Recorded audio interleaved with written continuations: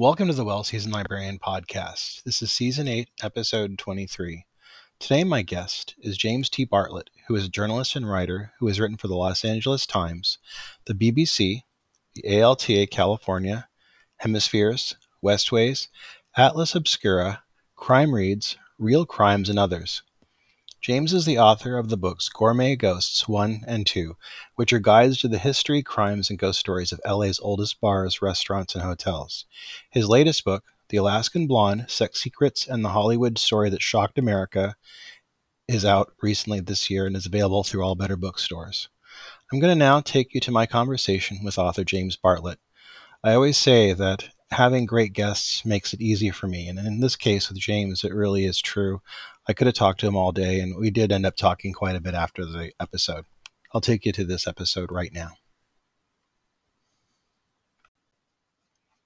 Welcome to the Well-Seasoned Librarian podcast. Today, I'm talking with author James Bartlett, who's written Gourmet Ghosts, both 1 and 2. James, welcome to the podcast.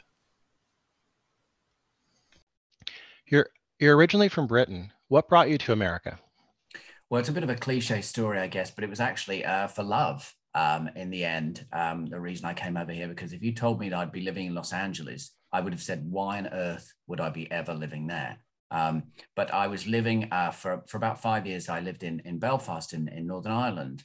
And I was trying to do a bit of screenwriting at the time. And I managed to squeeze my way onto a residential course for a week where they brought a number of screenwriters and producers from across the world to a hotel, this little hotel on the coast. And one of the people who came was this American adjunct professor from UCLA, Wendell Thomas. And I didn't speak to her at all during the week because it was lectures all day during the days, and we had separate teams. And then on the last night, there was a last night dinner, and I was planning to sit with all the people that I knew, all the people from locally. And I was late for the dinner, and every seat was taken, which was my own fault, of course. And so the only seat I could see left was next to her. And I thought, well, she seemed really nice. She seemed nice in the lecture. She seemed like a good person. She seemed fun, even though she's American. And I sat next to her, and that was it. And we just got on like a house on fire. And so, she teaches at UCLA, and she's lived in LA. She's from North Carolina originally, but she's been here for like 35 years. So she had a proper job, as I call it, where I'm just freelance as a journalist. So I ended up coming over here in like 2004, and we've been married, ever since. What did you think of Los Angeles when you first got there? You're from a big city yourself in London, but what did you think of Los Angeles when you got here originally? What was your first take? Well, I think it's like everybody else thinks when they first came here. I was completely overwhelmed by all of it. The size of it, the traffic, the noise. Oh yeah. So many people. It was a big change finding, that everybody drives everywhere to do everything. I still don't have a car here. I've got my test. I've always been a driver, but I've never brought a car here because as soon as I got here, having come from London, I was like, okay, I'm going to find out what the bus service is like and what the subway is like and so forth. And now it's not great, and there's a lot of problems with it, but it does exist. And yeah. We happen to live somewhere where we are on a couple of good lines, and it's not inconceivable. But I did find out that for people who've lived here forever, or even who just arrived, the idea of using public transport is inconceivable. But it just doesn't cross people's mind at all. So that was something that took a lot of adjustment. And also, as you say, finding out about the traffic and stuff, how it really is true that someone who lives 10 miles away, I might never go over to where they live because it's just such a hassle to get there. And they might never come to where I live. You often meet halfway, or you'll meet somewhere that's the big center of something because it's just such a drag to get there. But then it's also extremely cool. It's a very positive place. Everyone is here pretty much to try and make something of themselves. So everyone's extremely positive. And thank goodness I'm not an actor, because that seems to be something that unless you're absolutely blinded with passion for it, it's going to be a really tough time. So you meet all sorts of people and mainly from other places than here, which was interesting. And also it was interesting to find that LA does have history because of course I came thinking that, LA is Hollywood, and there really isn't anything else other than, perhaps going back to the beginning of the movies, maybe, but then wasn't it all fields? And that's all you really think of. You don't really realize that, LA is enormous and diverse, and there's a really interesting history here, but we don't see that in movies a lot of the time because, that's not what we're meant to see. That's what documentaries and travelogues are for. You have written for various publications. Where did writing begin for you, and when did you realize that this would be your career? I guess I don't really know, but I think possibly it may have had something to do, looking back now that I'm older, with the fact that maybe my grandfather, my paternal grandfather, who actually died before I was born, was a journalist in England. He wrote for the Express and he had a column and he was quite well regarded, as I understand, at the time. And so I've seen some of his clips and stuff, and he was talked about a bit when I was younger. So maybe that had something to do with it. But also, I just think mainly I'm just kind of maybe a bit of a curious person, or maybe I'm too friendly. But I like talking to people and I like finding out things. And if something interests me or something confuses me, or I don't know how something works, or someone has an interesting job, I always end up asking 10 questions about it. And I think that sort of leads you possibly into a way of writing or journalism in some way, certainly non-fictional anyway, one where you're dealing with people, and it's certainly afforded me the chance to go to places and meet people I probably wouldn't have normally ever met, just because I figure if you don't ask, you don't get, and Yeah. you sort of go through life and, you try and learn things, even if they're the most trivial, unusual things. And that's kind of what I like doing. And I guess journalism kind of, or writing is kind of how that makes you sort of end up somewhere. Now, in 2012, you wrote the first of your two Gourmet Ghosts books. Can you tell us where the nucleus of these books came from and how the idea came to you? Yeah, I mean, it was partly to do with having moved to LA and trying to sort of get a grip of the place. I mean, it was a few years after I'd been here, of course, and I had been working locally, but I was starting to sort of go out a bit more, and I was trying a lot of happy hours. And, as I would always sit at the bar and talk to the bartender, because that was also a good way to get to know people and to get to know any stories. And since I especially liked the older bars, the ones that I thought might have stories, I would sit in there, and eventually the bartender, or sometimes the bouncer or the security guard, if it was a hotel, something like that, you could end up talking to them and just chatting away. And they would end up maybe telling you stories. Sometimes they'd be the celebrity stories, because it's in Los Angeles. But sometimes they would tell ghost stories or unusual stories. And I got told one, and somebody suggested it to me or mentioned it to me. And I thought, well, that's interesting. That could make an article, perhaps. But what I decided was I was going to look them up in the newspaper archives first to see if the story I was told had any relation to anything that ever happened at that bar or at that hotel. Because otherwise, you could just be making it up. And I found out that, lo and behold, most of the stories I got told had some basis in truth, or at least in a basis of something that actually happened in the past, usually a long time ago. And it just went from there. People, once they found I was interested in that, they said, oh, you should look up here, or you should go to this bar because that's really old. And I've heard this story and I've heard that story. And it just went on and on and on. And suddenly I had collected all these stories and these newspaper articles. And my wife just really said, you should do a guide. This should be a guidebook.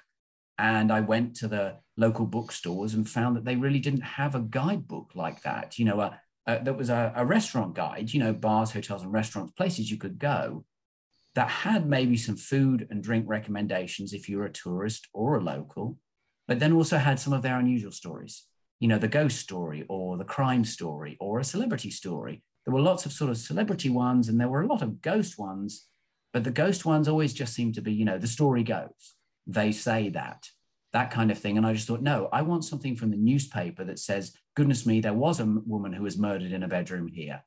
And, there's a story that a ghost haunts the building because she was murdered here. That's a connection to me. And it made it seem a little more real, as much as a ghost story can be real, and it just really took off from there. I didn't realize that so many people were so interested in, I guess, history and ghost stories and crime. I know that I'm a huge fan of the paranormal, as is my wife, and we watch a lot of documentaries and TV shows on this topic. We've heard a lot about a few places in LA, like the Stan Main Hotel and the Viper Room. What are some of the favorite places that you like to go to that you find to be the most interesting? Yeah, there's a few. I mean, Stay on Main, as you say, that's famously more known as the Cecil Hotel. Yes, that is an extremely odd place. I've been there two or three times. It's different now. It's low income charity housing. Now you can't go in there. It's not a hotel anymore. Um, Hmm. but looking through the archives again, that hotel had way more suicides and murders and criminal activity, and two serial killers stayed there than anywhere else I'd ever come across. I don't know why. Really looked hard to see if it was built somewhere unusual, built on a churchyard, built somewhere in the worst part of town, whether there was a lot of problems. Nothing like that. It was a very posh, high-end hotel when it was built. So that place, very much so, is one I get asked about a lot, especially after the girl, Elisa Lam, the tourist, died in the water tank about 10 Yeah. years ago. So I get asked a lot about that. But some of the other ones, again, they all tend to be older places. There's the Formosa Cafe, which is in West Hollywood. That's partly made out of an old Pacific Line steam train, tram. Part of that is the bar, and that used to be a gangster hangout, and that was owned by a guy called Lem Kwan. Actually, it was the anniversary of his death the other day, and his ghost still haunts there. And all the staff told me that when I went in there. They had said, well, I saw something and I described him, and they were describing this guy, of course, who they'd never met. And that's a beautiful bar. And then the Magic Castle, as the name might suggest, obviously Yeah. Oh, has yeah.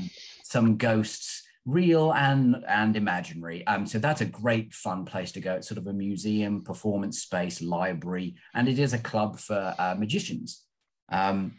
Then there's the Biltmore Hotel, which is in downtown Los Angeles. That's the right on Pershing Square. That's coming up for 100 years old.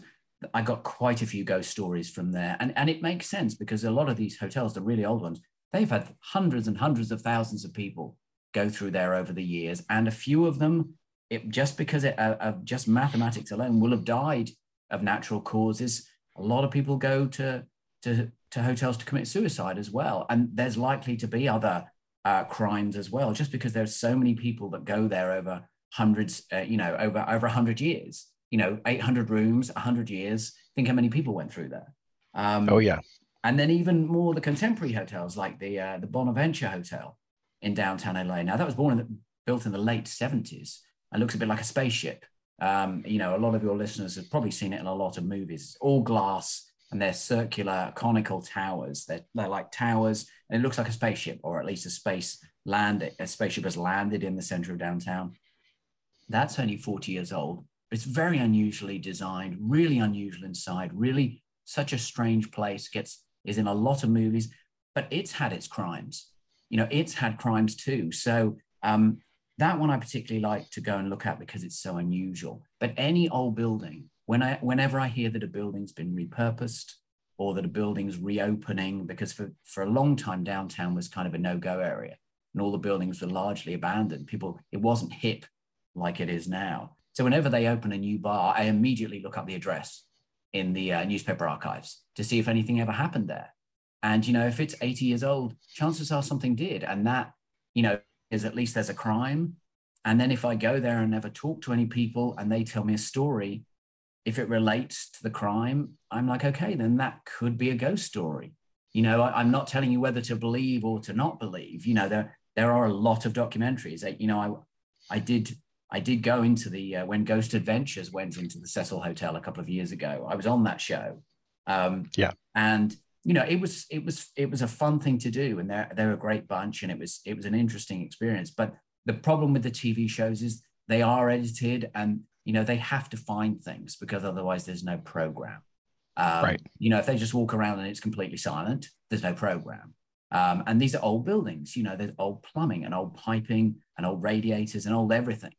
Um, so the older hotels, especially, all the elevators, open and close on their own because, it's 100-year-old electrics. Are there any Are there any hotels or bars that you've been to where you got kind of spooked going there yourself? I always kind of think it would be the greatest thing in the world for me to not get spooked. And if something happened, then I could do a rational report on what happened. Yeah. I mean, there are some, the Cecil Hotel didn't spook me out, but I wasn't massively keen to go exploring when the Ghost Adventures team went exploring because I knew so much had happened there. Yeah. So many unhappy things had happened there. And why would you want to walk around like that? I mean, Right. it's not like a graveyard. People say, well, I don't like going to a graveyard because all those people are dead. And I'm like, well, it's they didn't get murdered there. That's where they were Yeah. laid to rest. But in a hotel or a restaurant, if someone got, murdered in the bedroom and I'm quite prepared to believe that if they had a spirit or something, it might be there. Why would it not? I mean, if you had your life taken away from you, perhaps you'd stay there and hope that eventually someday would find it out or give you maybe the respect you deserve. But no, not anywhere that's creeped me out. But I've definitely spoken to people who've told me stories and they've been quite creepy and have made me think, wow, I can tell you really believe that. And that must have been extremely unsettling for you. You've written a lot about LA, and I could tell from your writing that you have a real passion for it. What is it about LA that captivates you and keeps you there? That's a good question. I mean, I think like most people here, sometimes I have a bit of a love-hate relationship with it here.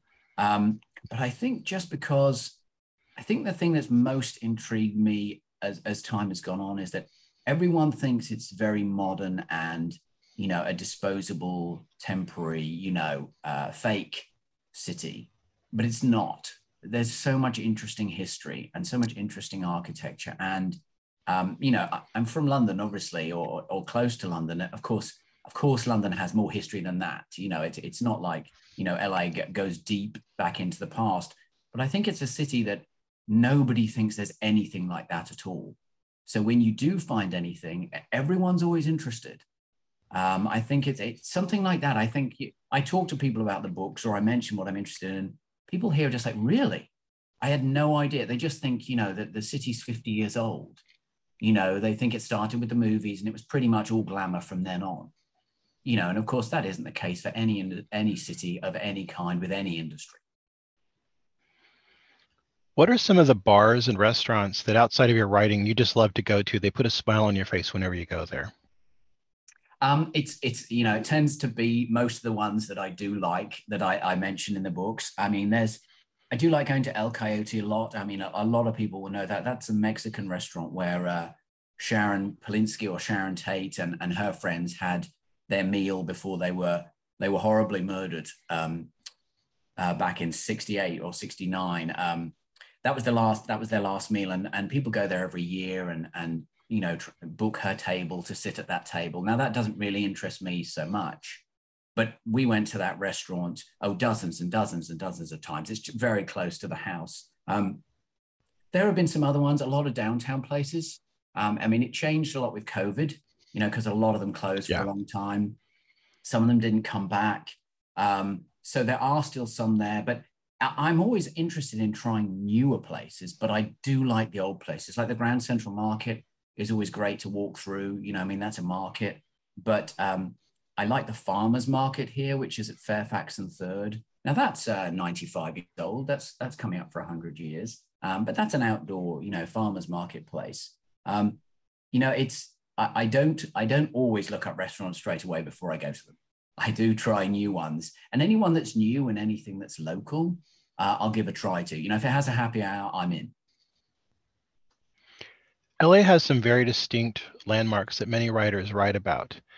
I know that when I read Michael Connolly, he writes a lot about some distinct places, and I feel like I almost know LA from his writings. But there's some places like Mulholland Drive, the La Brea Tar Pits. Do you have any wonderful like landmarks that are your favorite parts of LA?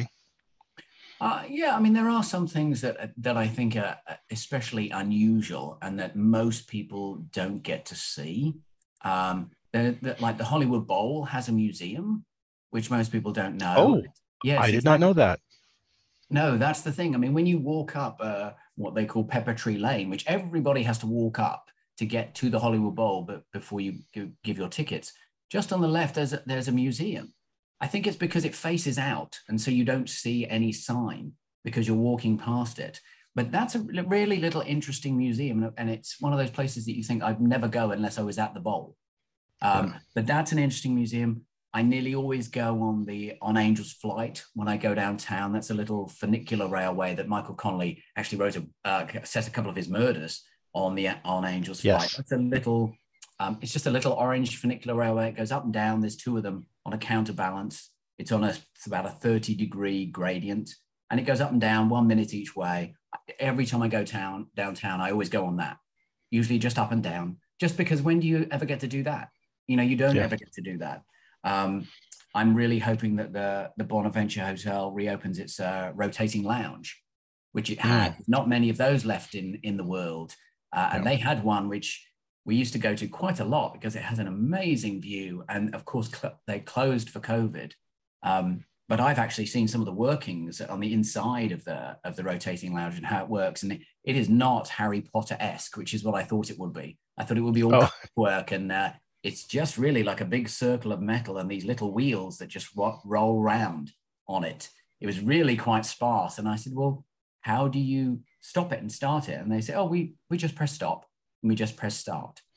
There's nothing special about it. It doesn't roll on its own. It doesn't have a life of its own. It's just like a piece of electronics. You switch it on, you switch it off.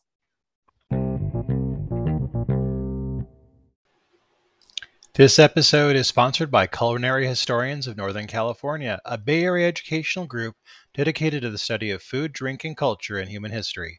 To learn more about this organization and their work, please visit their website at www.chnorcal.org.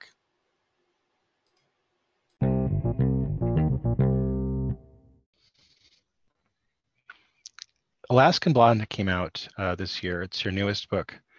Where did you first hear about the Wells murder case, and why did you want to write about it? That was, it was lucky. It was actually one of the things I covered in my second book, in Gourmet Ghosts 2, which was a lot more crime focused. And I had found there's a famous hotel in Hollywood, or it was a famous hotel called the Hollywood Plaza Hotel. It's on Hollywood and Vine, just a little, like a few steps down at Hollywood and Vine. And I looked it up because it was a famous hotel, and I couldn't include it in the book unless it had a restaurant or bar now. It's not good enough to put something in because the whole point to me is that a guide has to be to places you can go. Otherwise, you're just looking outside, looking in.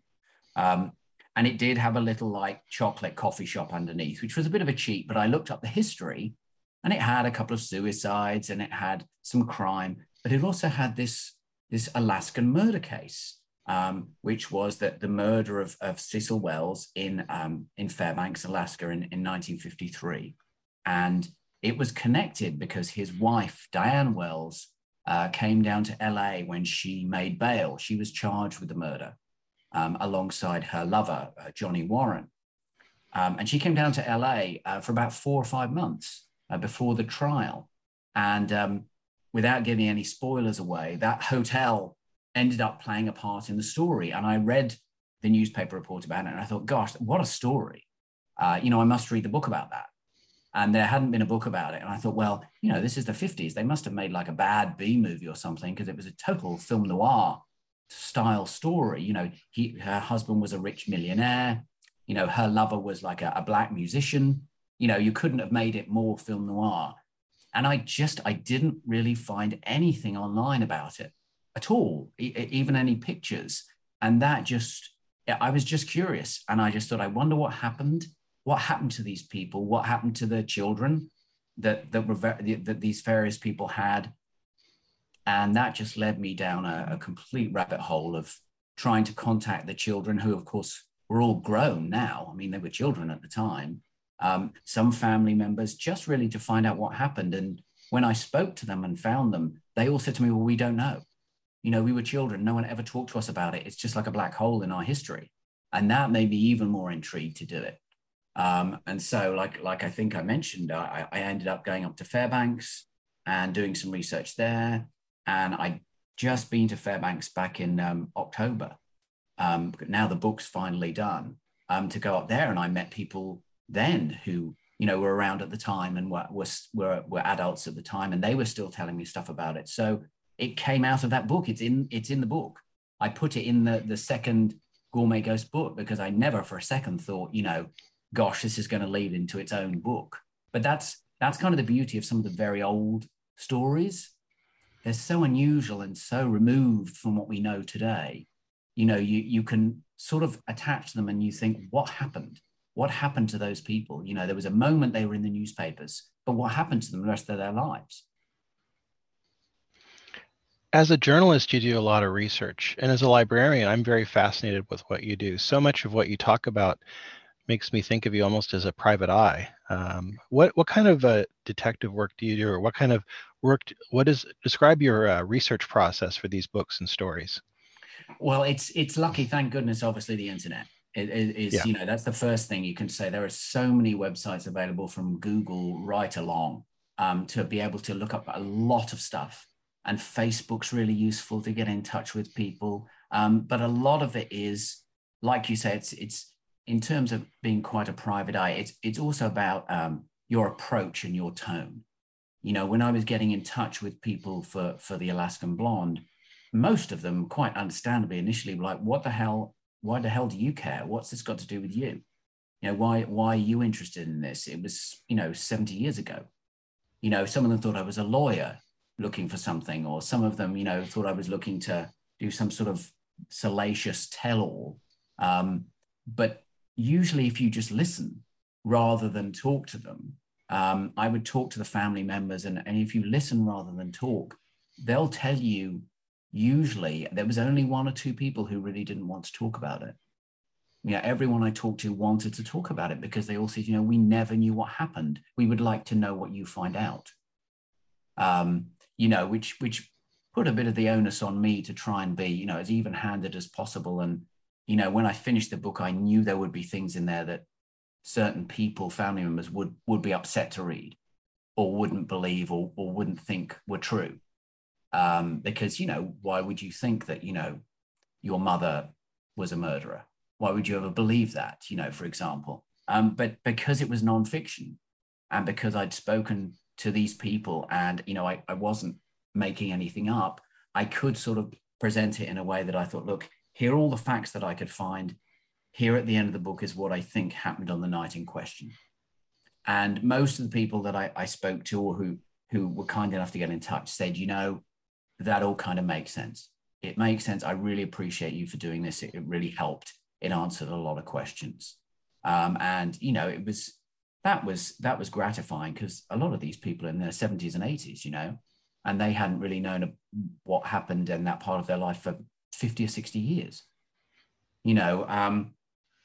So, I mean, does that answer your question, or did I get a little bit off the point there? No, that's perfect.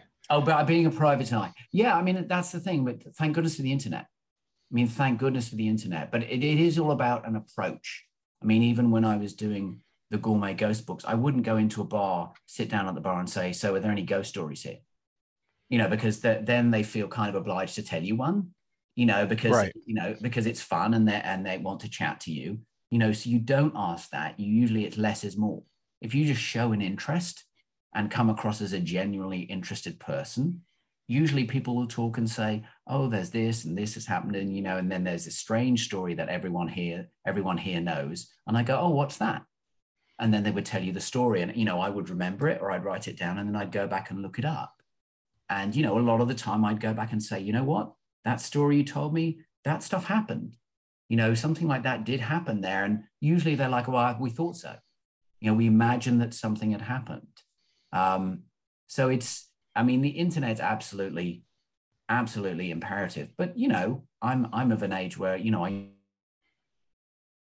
and I think I could still manage if I did that now, but it would just take a lot longer. I think these days we'd have to write a letter. But I also did that when I was doing the Alaskan Blonde. I wrote letters to people as well, because you can sometimes find their address, or what you think is their address. And definitely, if you handwrite a letter, people realize that you're actually taking time over it. It's not some weird thing that you found on the internet, or you just found a scandalous story that you thought you'd find out what happened.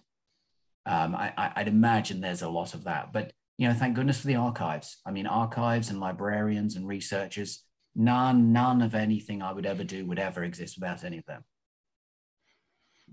There's enough material in Gourmet Ghost 1 and 2 easily to do several seasons of a television show. Has anybody ever approached you about something like that? It has been mentioned a few times. Yes, I mean, there's someone who said that they're interested in doing it at the moment. I mean, the thing is, I'm quite happy for people to do that because pretty much everything that's in the books, it's all public, public material. I haven't made anything up. It's not fiction. It'd be nice to be involved. It'd be nice to front it, because I've Yeah. done some talks and I've done some lectures, and there's always been talk every now and then of a walking tour, perhaps downtown, where I take people to a few places and tell them the stories. And that would be great. I think that anyone that's interested in history and, wants to learn a little bit about where they live, I'm all into that because that's what I want to do. So I wanted to ask you what's next for you? It's funny. The last few months, all people have been asking me like, which crime are you doing next? Here's a murder we heard about in our town. I got quite a few of those people telling me stories from when they were young, something that happened to a friend of theirs or a neighbor or sometimes a family member, and it was never solved, or they never really knew what happened. Which was nice of people to offer that, to think that I could help them with that in a way. I'm going to put together like a third sort of Gourmet Ghost book. It's going to be sort of called Gourmet Crimes, I think, because it's going to be sort of a revised and updated with some new material, sort of version of the first two. But there is another murder actually in Fairbanks, believe it or not, which somebody told me about when I was up there. That happened in the same building where the murder I wrote the book about happened, believe it or not. But they told me that story and I was like, that sounds a little unusual. I wonder what happened there. So I looked in the newspaper archives, as I always do first, because if there really isn't anything in the newspaper archives, it's going to be harder. It's going to be harder to find stuff, especially from long ago. But I looked in the newspaper archives. There wasn't a lot, but as I should have mentioned before, you can make freedom of information requests to the FBI, and you can make requests to local police forces and so forth. I mean, you have to find the right website and you have to have the correct information to reply. But this particular one, I made a couple of requests and they've asked for 2 payments for research. So they've obviously found something. What the documents say, I've no idea. And, it's going to have to be something that makes me, suspicious and makes me think, well, that doesn't sound right. It sounds like a suspicious death. It happened in the 70s. So there are still people around who were, alive at the time, obviously. So that could be a little trickier and talking to them. But if that comes through, I'll have a go at that. There's also a guy who was involved in the Cecil Wells murder case, who was one of the law enforcement guys. I got to know his children. I say children, they're fully grown adults now, grandparents. But I got to know them quite well. And he had a private journal that he wrote of his career. And I put some pages of it in the book because they gave me some of these pages because he wrote about the Cecil Wells murder case. But he did write other stuff as well about his career. And, just being in sort of the 1940s and 50s in Alaska, which firstly, and secondly, it wasn't a state then either. So him being an important law enforcement, I was thinking, what an interesting project that would be if I could get my hands on all his notes, put them in some sort of order and see if there was a book or research it and find out what kind of career this guy had. Again, it's a book that is only just going to be interesting to people in Alaska, but this guy was involved in this case and he writing a few stories for like the pulp detective magazines, about some of his bigger cases. And I just thought, well, that sounds interesting, because I guess it's like a lot of writers who do nonfiction, I think.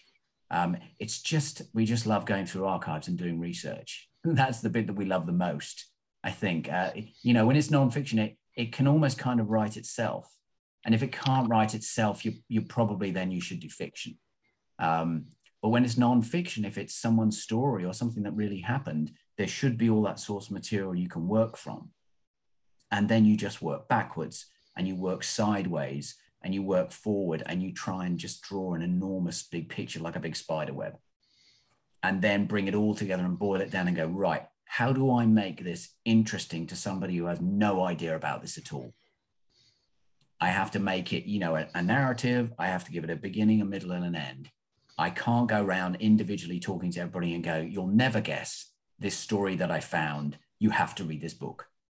You can't do that. It's got to be something that people can latch onto and follow throughout the book. So you end up, never using a huge amount of stuff that you find because it's not relevant to making someone else interested, because they'll never be as interested as you are, because you spent all the time doing all the research.